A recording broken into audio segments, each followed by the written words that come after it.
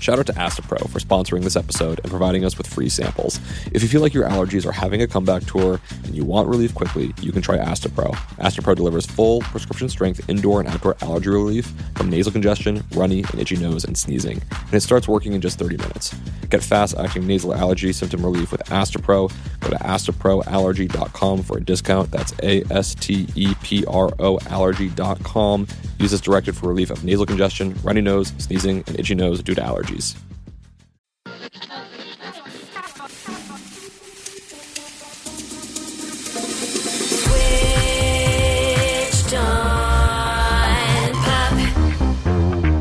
Welcome to Switched on Pop. I'm songwriter Charlie Harding. And I'm musicologist Nate Sloan. Nate, from time to time, we hop in the musical time machine. And we're going to do that right now. We're going to hop in. Okay, I'm in. We're going to go into the past.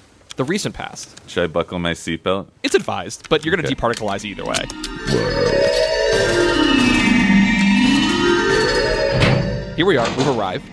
Yeah, it looks pretty similar to 2021. I gotta be real. And there's a song playing in the background. Do you remember this one? Oh yeah, this rings every bell. This takes me back to a simpler time. A time before I owned a smartphone.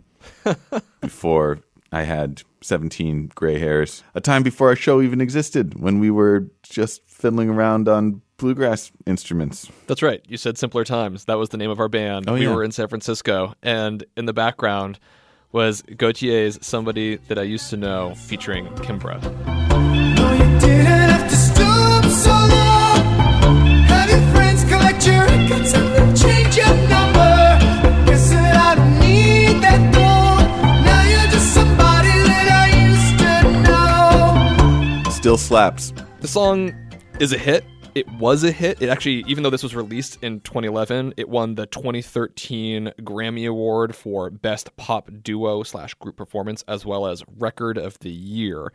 And frankly, I think this is a very surprising hit.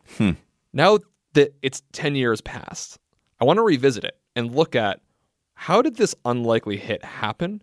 And speak with Kimbra, who, after winning this award, had all the doors open to her, and she chose a fairly unlikely path. Okay, I'm intrigued. I guess I have maybe taken this song for granted a little bit, so I'm eager to sort of put it under the microscope and figure out why it's such a surprising smash. Okay, so let's reparticleize in the future. Think about it from a little bit of distance. I have to pee. Is that a normal reaction? Just give me... Okay. Oh, it passed. We're good. Okay, yeah. Great. Somebody I used to know. All right. So my first statement here is like, this thing shouldn't have been a hit. Why not? What do you have against this lovely decade-old duo? Leave Gautier alone. Why shouldn't this have been a hit? Well, I think just musically, it's got some bizarre characteristics. Okay. If we just go right to the beginning, the first thing we get is this 2-chord little vamp.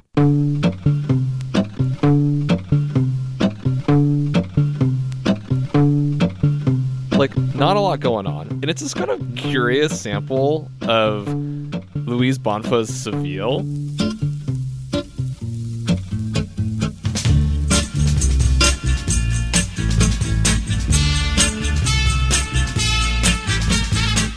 Luis Bonfa, the Brazilian writer and guitarist who composed the soundtrack for Black Orpheus, among other successes. Is that right? Yeah, I mean, I think maybe, but the point is like, this 1967 is a little bit of a deep cut. I didn't get the reference.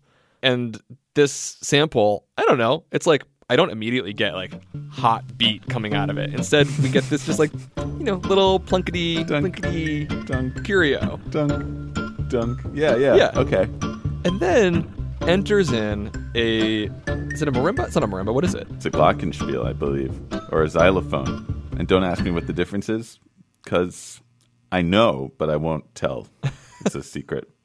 But I do know, to anyone out there wondering, but I won't reveal the difference on air. Whatever it is, what is the melody that the glockenspiel / xylophone / marimba / toy piano / we don't know what it is playing? Dunk, dunk, dunk, dunk, da da da da da da. Something like that? Listen a little more closely. Okay, hit me.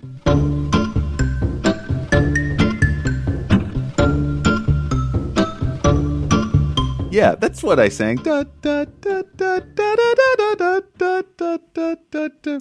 But I think what you're getting at here is that it's like kind of childlike. It's like something that you would, if you walked into my fourth grade music class, you would hear a bunch of like kids playing this, perhaps. And singing maybe Baba Black Sheep directly over it.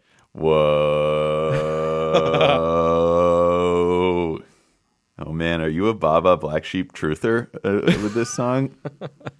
No, I mean, I don't know, man. I don't want. I'm afraid. I don't want you to dip your toe into that crazy Baba Black Sheep Gautier conspiracy world, man. I don't know if you'll ever come back.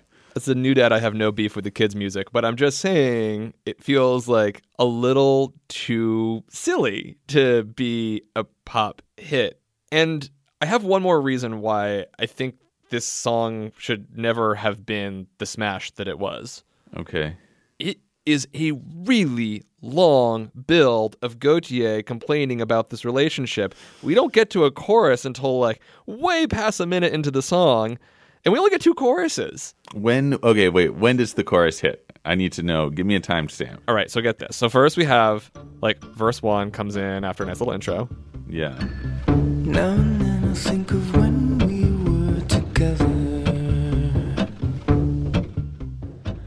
And he's like brewing over this old relationship. Totally. It's very Right. sparse, and he's like, yeah, he sounds a little bitter for sure. Doesn't sound like he now and then thinks about the relationship. Sounds like maybe from time to time. And then there's like a whole instrumental section after the first verse. And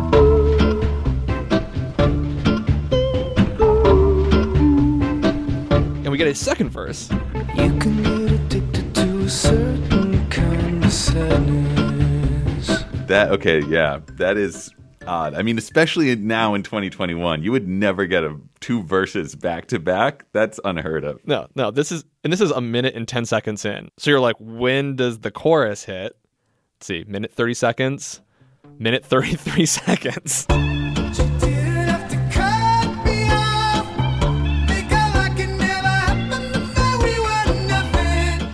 Minute 33? Okay, that's wild.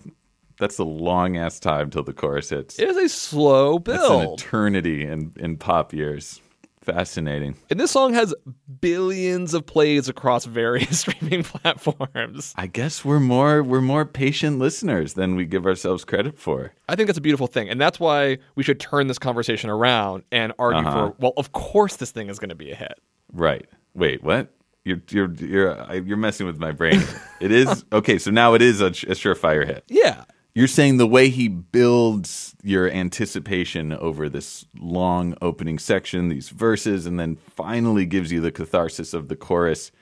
That payoff is so powerful that it's the reason you want to keep listening to the song over and over again. That's exactly right. There's real emotional weight in this song, and we feel it from that build, from verse to verse, and the angst of, I'm pissed off that you broke up with me, and gosh, what's going on? Like, why did you have to write me out of your life? When you finally get to the chorus, you're like, that release. It is so powerful.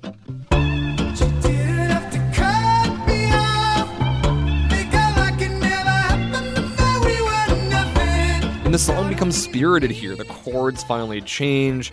The vocal register shoots up an octave. Right. We're no longer in that simmering low voice. When we see the music video, Gautier has gone from pursed lips to just like wide mouth, letting it all out. Now, there's actually probably another reason why this song shouldn't have connected. And Gautier was actually aware of it himself. He told the Herald Sun that when he wrote this song, he felt like the guy's story felt weak, that there was nothing interesting to add after the second verse. Like, all right, you're bummed that someone broke up with you. That's it. And so he starts experimenting and realizes that, well, this needs to be a duet. This is going to be a song where you're going to get the other person's point of view. And that is where the hero of this song comes in, which is Kimbra. Cool. Now and then I think of all the times you screwed me over, but in me believing it was always something that I. And then we get this emotional change into this beautiful bridge. But I don't wanna live that way.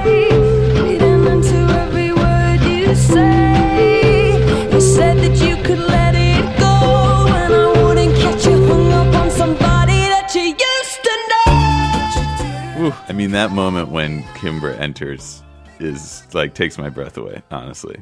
And especially the first time you listen, you're not expecting it. Right. And she's such an incredible performer. And that's interesting that Gautier felt the song was missing something, and that was a pretty astute solution that he struck on, because it turns the song into something much more relatable and much more universal when you have these dual perspectives. Right. It's not a song about simmering male rage. It's actually about, hey, dude, you were actually the jerk and you need to get over your own emotions. And that is an amazing payoff when we finally hear her side of the story. Now and then I think of all the times you screwed me over. And by the way, I also think all of those like nursery rhymey qualities and the xylophone and silly plucky sample makes sense, because it's almost as if the music the whole time has been mocking the guy who's been simmering, and really we're waiting the whole time to hear the other perspective. I'm curious, after reflecting 10 years on, do you have any other favorite moments? I always really loved that line, have your friends collect your records. No, you didn't have to stoop so low. Have your friends collect your records and then change your number. For some reason, the specificity of that just really like cut like a knife, you know? That idea of like, oh, this was our music collection and now you're taking back your vinyl. That's like, I don't know. I really relate to that sentiment. Well, I think it's because it is one of those rare songs where perhaps the reason why it's such a success is that it kind of bucks all the rules. It has these specificities that are, of course, immensely relatable. But this is a duet where the duet doesn't happen until 3/4 of the way through the song, basically. Funny. And it was such a big hit that it was transformative, not just for us in our young years in 2011, but for the performers as well, Gautier and Kimbra. For both the Grammy winners, they took paths you might not expect. Gautier has largely stayed out of the spotlight, done some really interesting musical archival work even.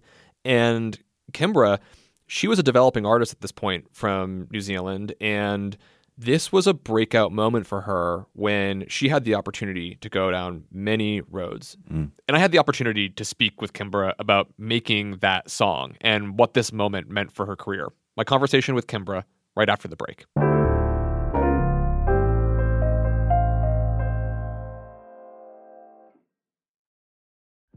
Shout out to Astapro for sponsoring this episode and providing us with free samples. If you have allergies, then I've got a familiar scenario for you. You wake up on a beautiful spring morning and peek outside to get a feel of that nice breeze, but then you start to feel a little tickle in your nostrils. That tickle is the spring air telling you to go be a hermit and avoid the outside, because you'll soon be a sniffling, sneezing mess. But don't listen to it. Allergies suck, but a good nasal spray makes all the difference.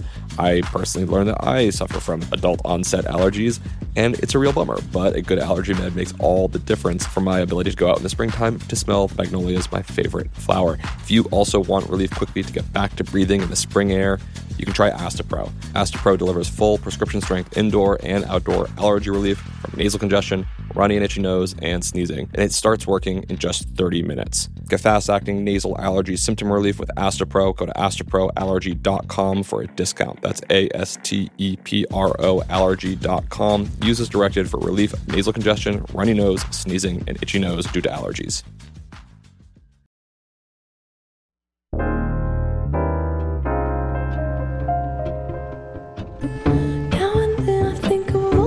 You screwed me over.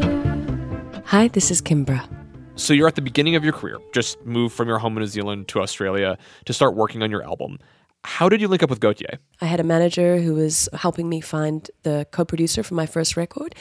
And this is the moment when I was also listening to a lot of Gautier. He was my favorite artist at the time. And I remember saying to my manager, whoever produced this record, I want to work with them. They did such a great job. It's such a fantastic album. Francois, Gautier's producer, was really, excited at the idea, and we began making my first record, Vows, probably around my 18th birthday. It comes close to completion around the time that Gautier asks me to perform on somebody I used to know. My record is probably in mixing at this point or getting close to being put out. I think I'd already put out the single Settle Down. all of this being self-released through my management company, so there's no label involved at this point. So it wasn't until I was 21 that I signed to Warner Brothers. They were on board from hearing the song Settle Down, and they heard about me through the internet. The MySpace was the kind of big thing then. And it was funny, you know, to have my career already in an incubation phase for years before meeting Gautier, and then a finished record, a record label signing me all before that hit even came on the scene. So I'm very lucky in that respect because I didn't have to scramble to pull an album together. After the success of that song, it was done and it was ready to go. Take me into the session recording the song. How does it come together? Wally Gautier contacted me through Francois about performing on the song. He made it clear that he had been looking for the right female partner for the song, the right vocalist who would capture the emotion.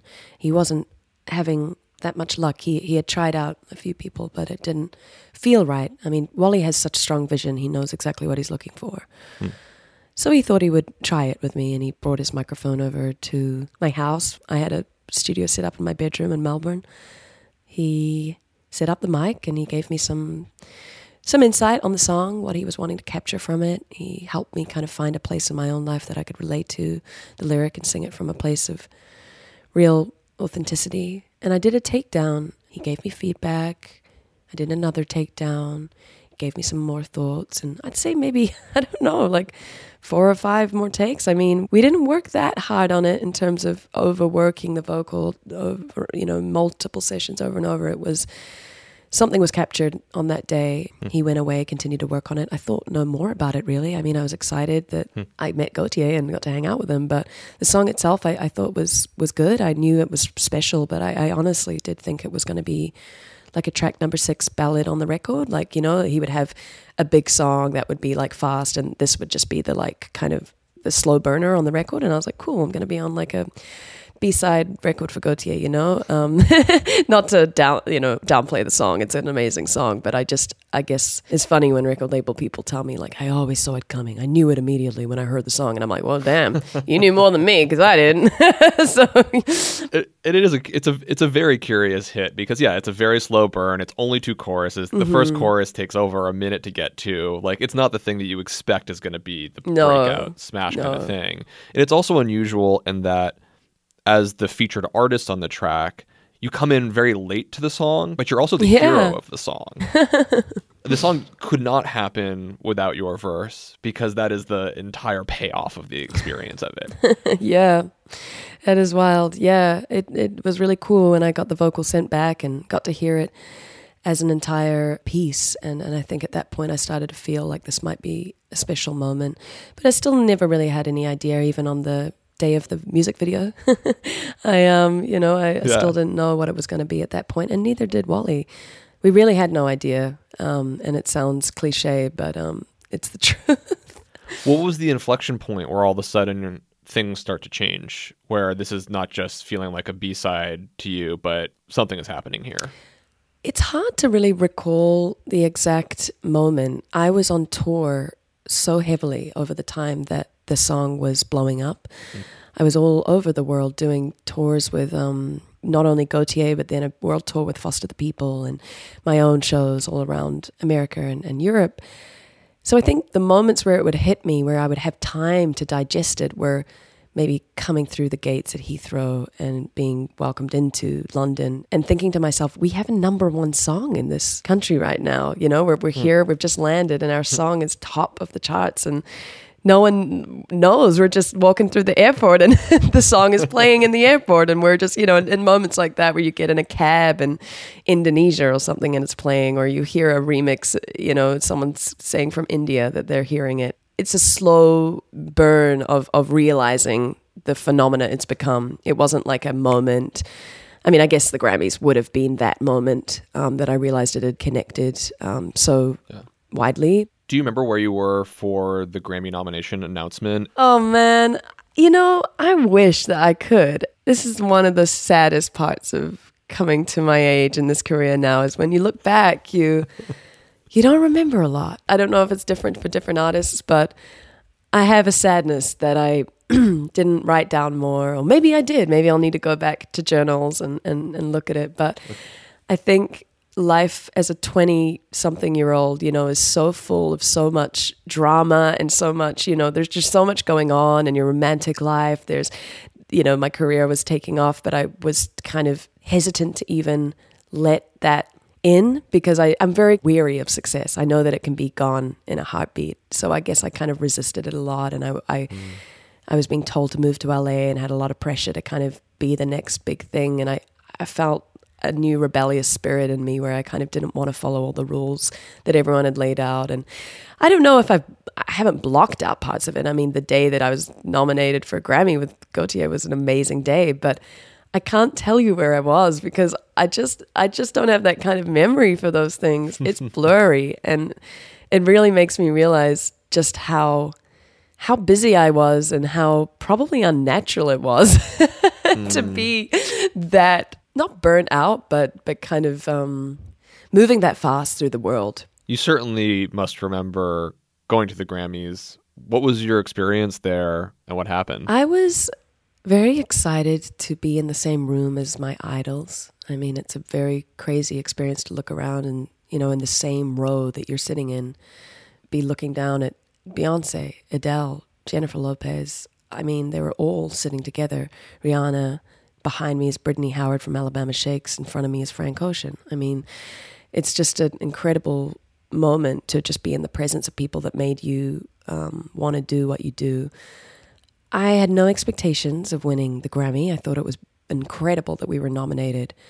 We hadn't been asked to perform at the Grammys, and I kind of took that as a sign that maybe we wouldn't win it, Mm-hmm. I just thought it's too crazy that we would win it.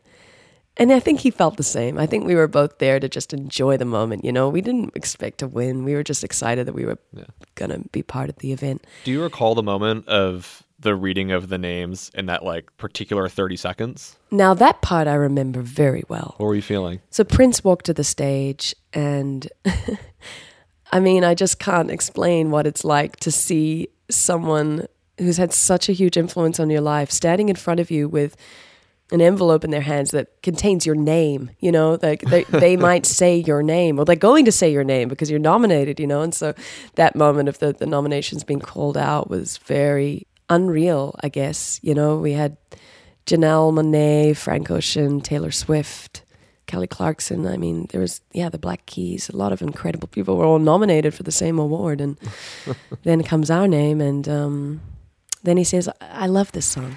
And the Grammy goes to, I love this song. So everyone's like, what is he talking about? And then he says, Somebody That I Used to Know by Gautier and Kimbra. Somebody that I used to know, Gautier. Yeah, it's kind of a blur from there. All I remember is just being on stage and just gazing at him and kind of looking out at the audience and seeing a standing ovation of everyone in that room. Beyonce. I mean, it was just incredible for a girl from Hamilton, New Zealand, I got on the mic to thank Wally, of course, for helping me be a part of the song. And then I just had to say thank you to Prince. I feel unbelievably blessed to have been a part of the song, and I couldn't have shared it with someone more amazing than this artist that you see here. Thank you. And thank you to Prince. He was the man that inspired both of us to even start doing what we're doing. So, yeah, I felt really good about that. I didn't really feel like doing a long list of, people to thank. It just seemed clear to me. It was about those two men on stage for me. So, yeah. What do people not understand about what happens behind the scenes after that award? I know a lot happens, and I think I was aware of it. But one thing to understand is I am so invested in the work that I do that I am often thinking primarily about that. So the show that I've got to do that night, the show that I've got to do tomorrow, the album that I'm working on.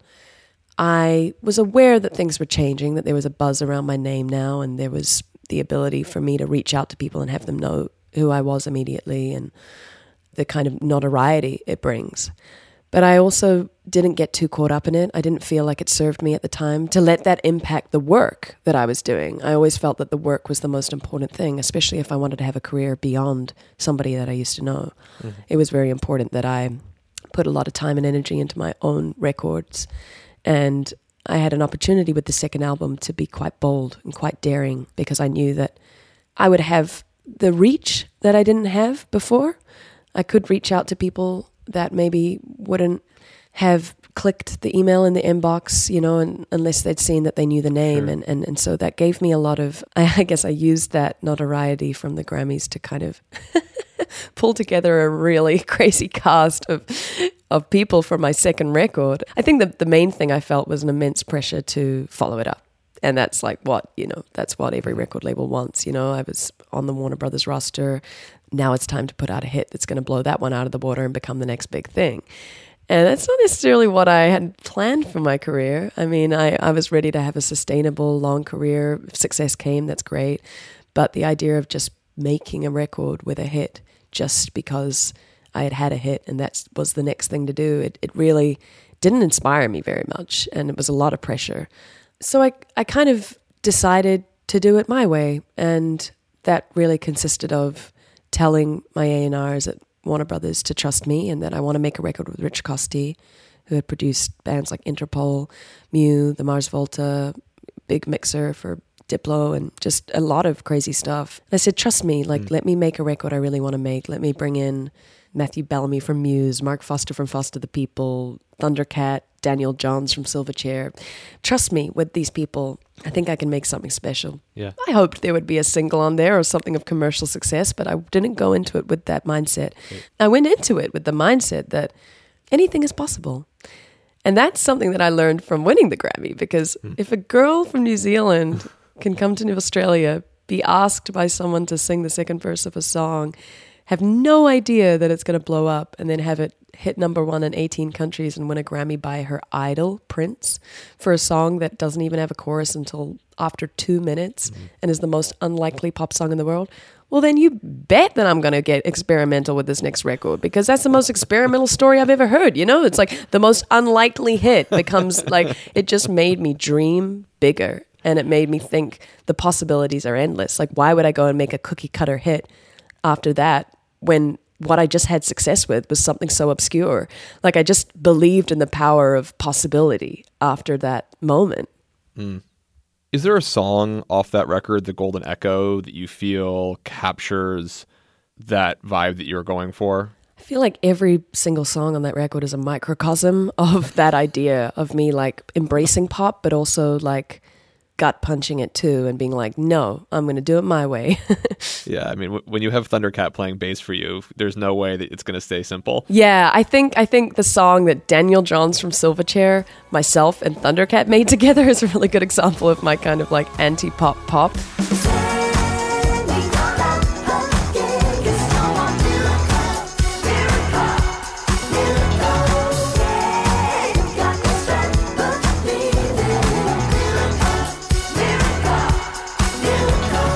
But also, I don't know, I mean, we made a really strange song on that album called 90s Music, which was the first single off The Golden Echo, I guess. So it was probably the furthest thing that I could ever do from somebody I used to know.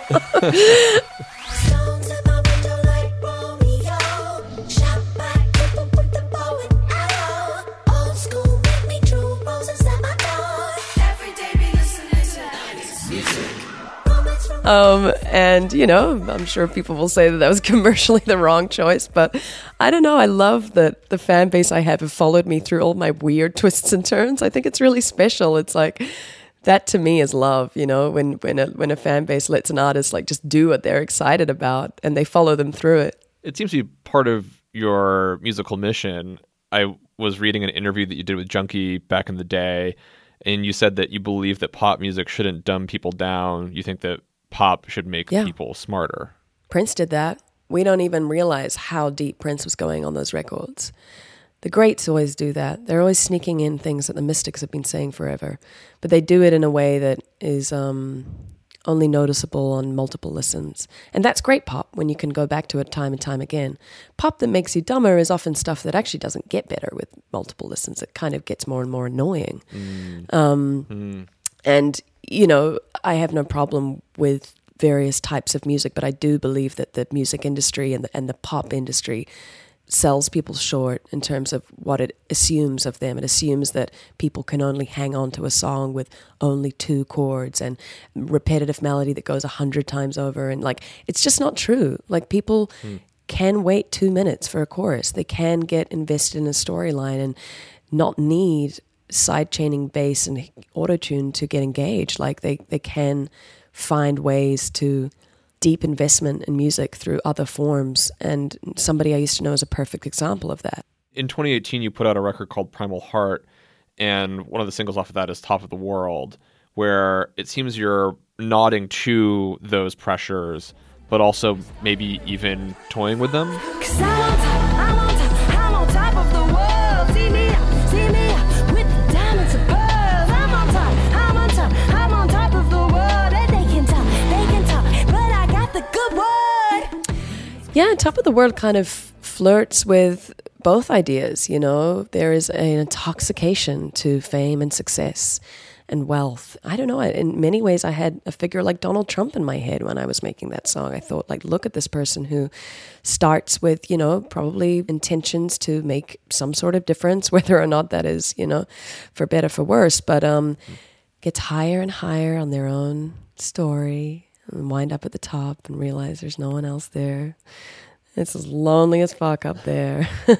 And Top of the World was for me an interesting meditation on other artists' careers or other politicians' careers, you know, and also a little bit of my own, that, you know, there isn't so much at the top that is more important than what you find just in the ordinary movements of life. I haven't experienced, you know, the kind of fame that some people have and success and notoriety, and you know, I consider my experience a fraction of that, but it's enough to kind of get a gauge on what how the music industry can change when there's that kind of fame and, of course, you know, money involved.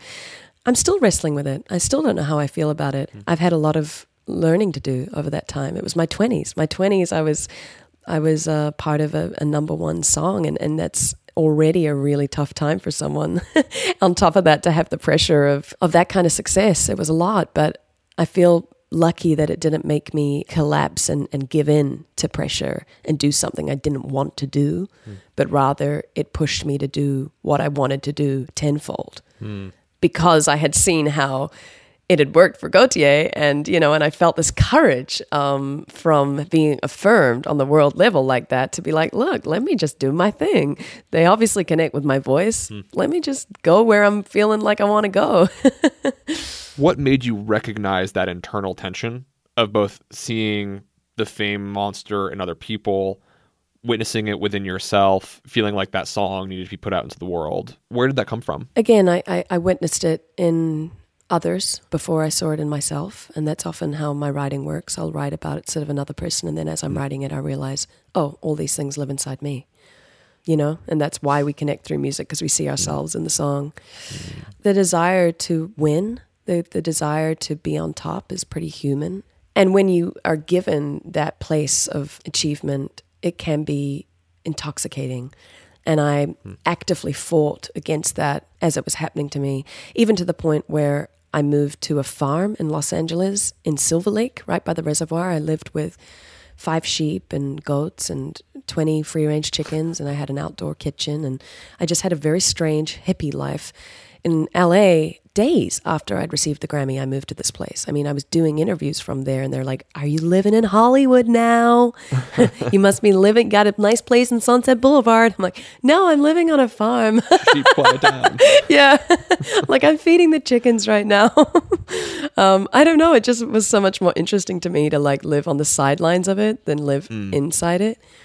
Yeah, the intoxication of notoriety that is talked about in Top of the World is really just a longing to be known, a longing to be heard, and a longing to, you know, I empathize with the character in Top of the World. I don't see her as just a throwaway, superficial character. I see her as someone who is very human, and we deny that that's, I mean, I think that's the Instagram culture too. Like we're hungry for validation. We're hungry for the likes and the followers. And I'm on top of the world. You know, it's an idea that is both energizing and fantastically inspiring to be on top. You know, it's an amazing. We've all had moments of feeling like we've reached a pinnacle in our careers or our world. but it is threatening to the things that are most important to us. And I wanted to convey that in the song, that we can't forget where we come from. And it can be very lonely too, to become that isolated by your work that no one really knows how to get in anymore because you've created a bubble that is so impenetrable. I feel like it comes across musically in that, you're exceptional at modulating your voice into these sort of like other characters. Thank you. And simultaneously, the production choices that you make, they're a little winky in that like it's clear that you're sort of like pointing to different genres of pop, sort of deviating from other things that you might be doing, but it's still you. So there is that. I think I am hearing that internal tension in how you're singing, in how you're producing it. Yeah. You're in it, no matter how much it might be thinking about some other characters. Yeah, that's right. I mean, the lyric in there that always hits me hardest is, "They built me up to be beaten." Up here I'm winning, not concerned if I'm cheating. They built me up to be beaten. They built me up to be beaten. I mean, I always think about that with the world of pop success. It's like people get shot to the top, but then, they just turn it over, right? And there's just a new person, and it's like, I always wanted to be an artist that had longevity and stuck around, but that idea of being built up to be beaten was, I found that resonant at the time, because people also like to rip people apart when they get success, and when they, and that's a whole nother side of success that doesn't get talked about enough as well, is just how hard it can be to be analyzed for one facet that you show the world, which is only one side of who you are, right?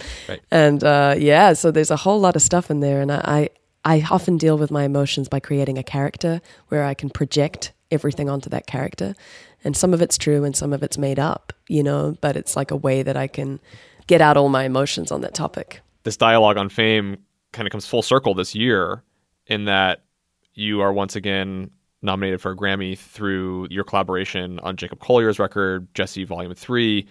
You have this song called In My Bones, also with Tank and the Bangas.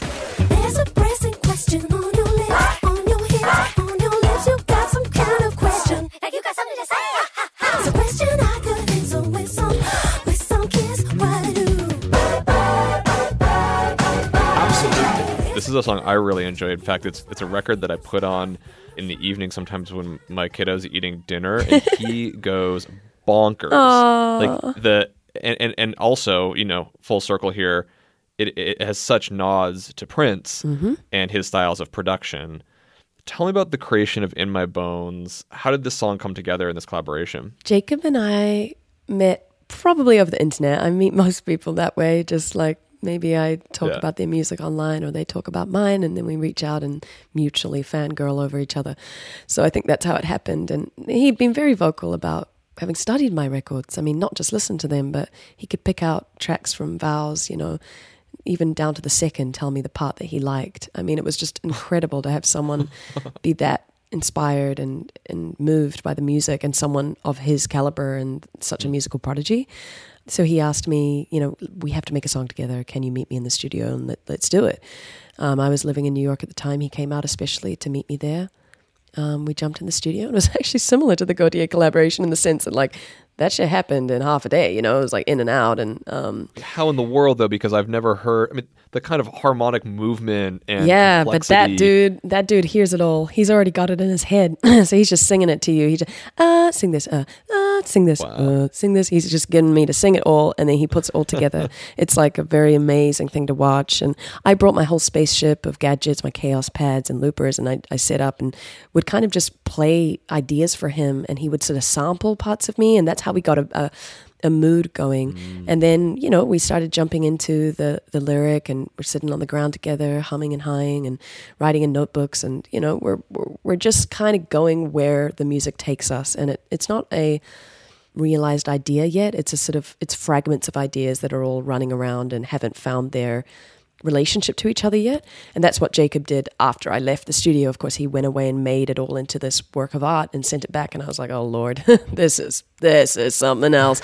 So it's a really fun one, and he's turned out to be one of my closest friends in the industry these days. So that's also really nice when that happens. When talent sees talent we got to speak with him a few months back, and it's always delightful when you talk to someone who happens to be maybe even nicer than they are talented. I know. And his talent is beyond. I know. It's ridiculous, right? I imagine that your experience of finding about the Grammy nomination this time around and your expectations around it must be very different multiple years later. How are you feeling about this? Man, I think you'll get it. I mean, that's my feeling. But I mean, Jacob is such a force. I'm in awe of his talent. I don't know. I mean, I also am like, I can feel like he might get it, but I'm also like, I still have no idea. Like the music industry baffles me. Like I'm like, I just, you know what I mean? But in a good way, like in the way where I'm like, I don't know, anything's possible. So it's kind of like my expectations are different now to how they were back then. I'm sort of like, yeah, I think things are changing and music is changing and people's desires in music are changing. And I'm super stoked to be up for another Grammy with him. It's like, yeah, it's beautiful that the work that I continue to do with my friends, with the people that I love is resonating with a larger audience. And I'm just, super grateful, and it inspires me to work harder on my own records as well. It gives me impetus, You seem super level-headed about it. It's like whatever happens is kind of what I'm gathering. Yeah, whatever happens. I mean, the Grammys are cool, but, we all know that's an amazing record whether or not it wins.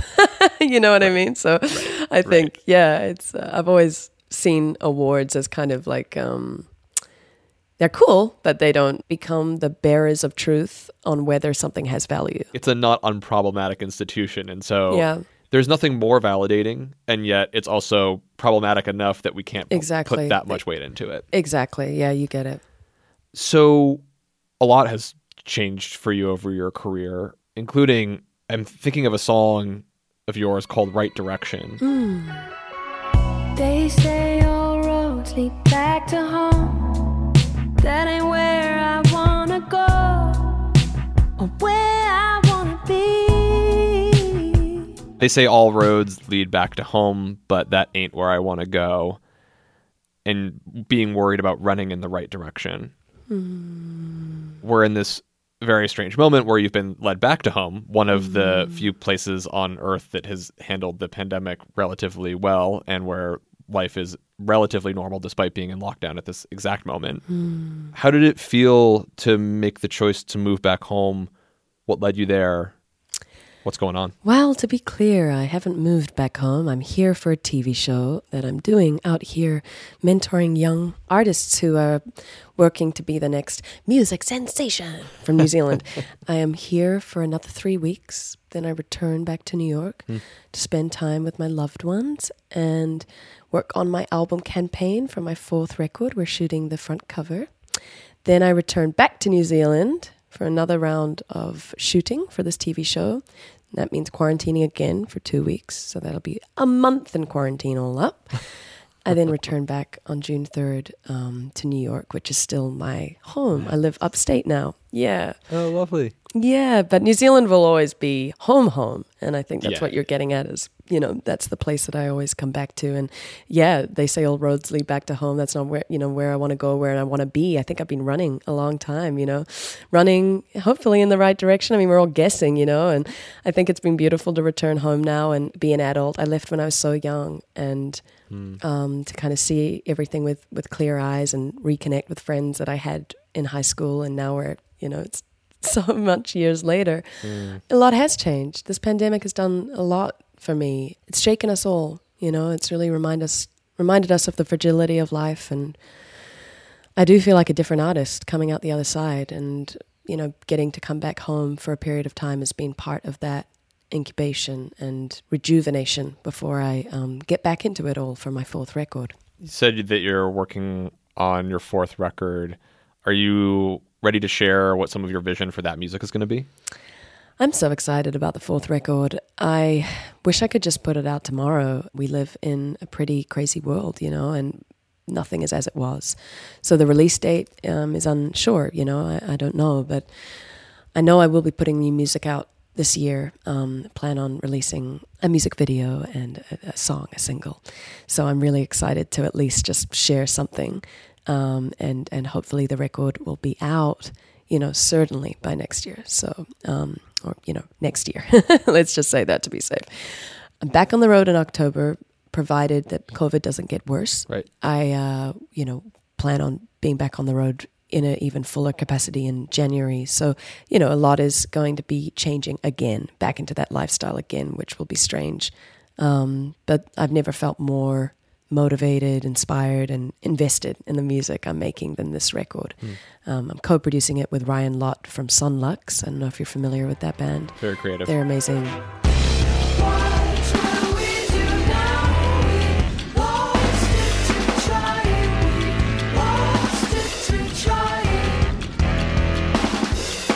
Yeah, so it sounds a lot like me and him. Like when people are like, what does it sound like? I'm like, sounds like Kimbra and Sunlux. Which I think is, I think it's going to be cool. I think people are going to dig it. And it's so fun to work with someone who doesn't do like super banging pop music, but like make him do banging pop music, but with his palette. You know what I mean? It's like, I've always wanted to hear that weirdo like do a pop album. And it's exactly what I was hoping it would be. It's like really strange industrial sounds and like ethereal, beautiful cinematic landscapes, but pop songs, and I can't wait for people to hear it. I don't think it sounds like anything else right now. So it's exciting, man. That sounds just about right for a Kimbra record. I'd be surprised if you brought in only the biggest pop songwriters in the world to work with. You gotta pull in the most experimental person to meet somewhere in the middle. Yeah. In addition, you're launching a course with Soundfly. You're very thoughtful about production, gear, composition. You just have a lot of detail.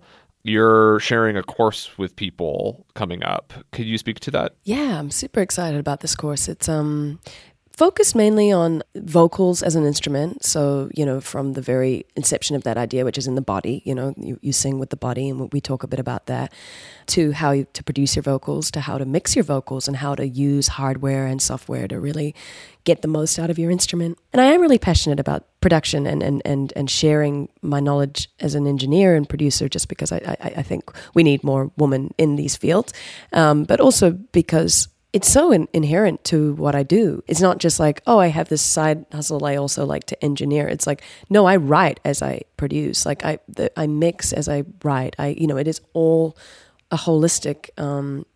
There is no compartmentalization for me between those things. They're happening consecutively. So for me to share that part of my process is to share my songwriting process and to share how I even perform, and how even the way I use my hands is because I'm visual and I'm thinking of waveforms and I'm thinking of EQ and frequency, and this helps me to get in that mindset to use my hands. So yeah, it's fun to share that stuff, and I'm excited to see what people take away from it. It has been an absolute joy speaking with you. Thank you so much for sharing your experiences. Absolutely. It was great to talk to you too. Switched on Pop is produced by Bridget Armstrong, Nate Sloan, and me, Charlie Harding. We're engineered by Brandon McFarland and this week by Bill Lance. Illustrations by Iris Gottlieb and social media by Abby Barr. Nishat Kurwa and Hannah Rosen are executive producers, and we're a member of the Vox Media Podcast Network and a production of Vulture. Check us out on social media at Switched on Pop on Instagram and Twitter. We're posting articles, we're posting videos, we're posting highlights from our conversations. There's a lot of fun stuff that you're going to want to check out, and we love hearing from you. So come find us there and hit us up. One of the things you'll be hearing this week is a course that Kimbra is doing with Soundfly. If you want to get into the depths of vocal production and you make music yourself, go check it out. We'll post a link to it in our show notes as well as on social media. And next week, we're going to be back with our favorite moments from the 2021 Grammys. What happened, what went down, everything you need to know. Check it out next Tuesday. Switched on Pop. And until then, thanks for listening. Thanks for listening.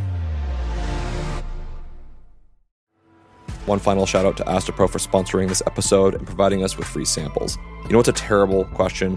What's your favorite part of having nasal allergies? I don't know. Absolutely nothing. Luckily, you might be able to find some relief with Astapro. Astapro delivers full prescription strength indoor and outdoor allergy relief from nasal congestion, runny and itchy nose, and sneezing. And it starts working in just 30 minutes. Get fast acting nasal allergy symptom relief with Astapro. Go to astaproallergy.com for a discount. That's astaproallergy.com. Use as directed for relief of nasal congestion, runny nose, sneezing, and itchy nose due to allergies.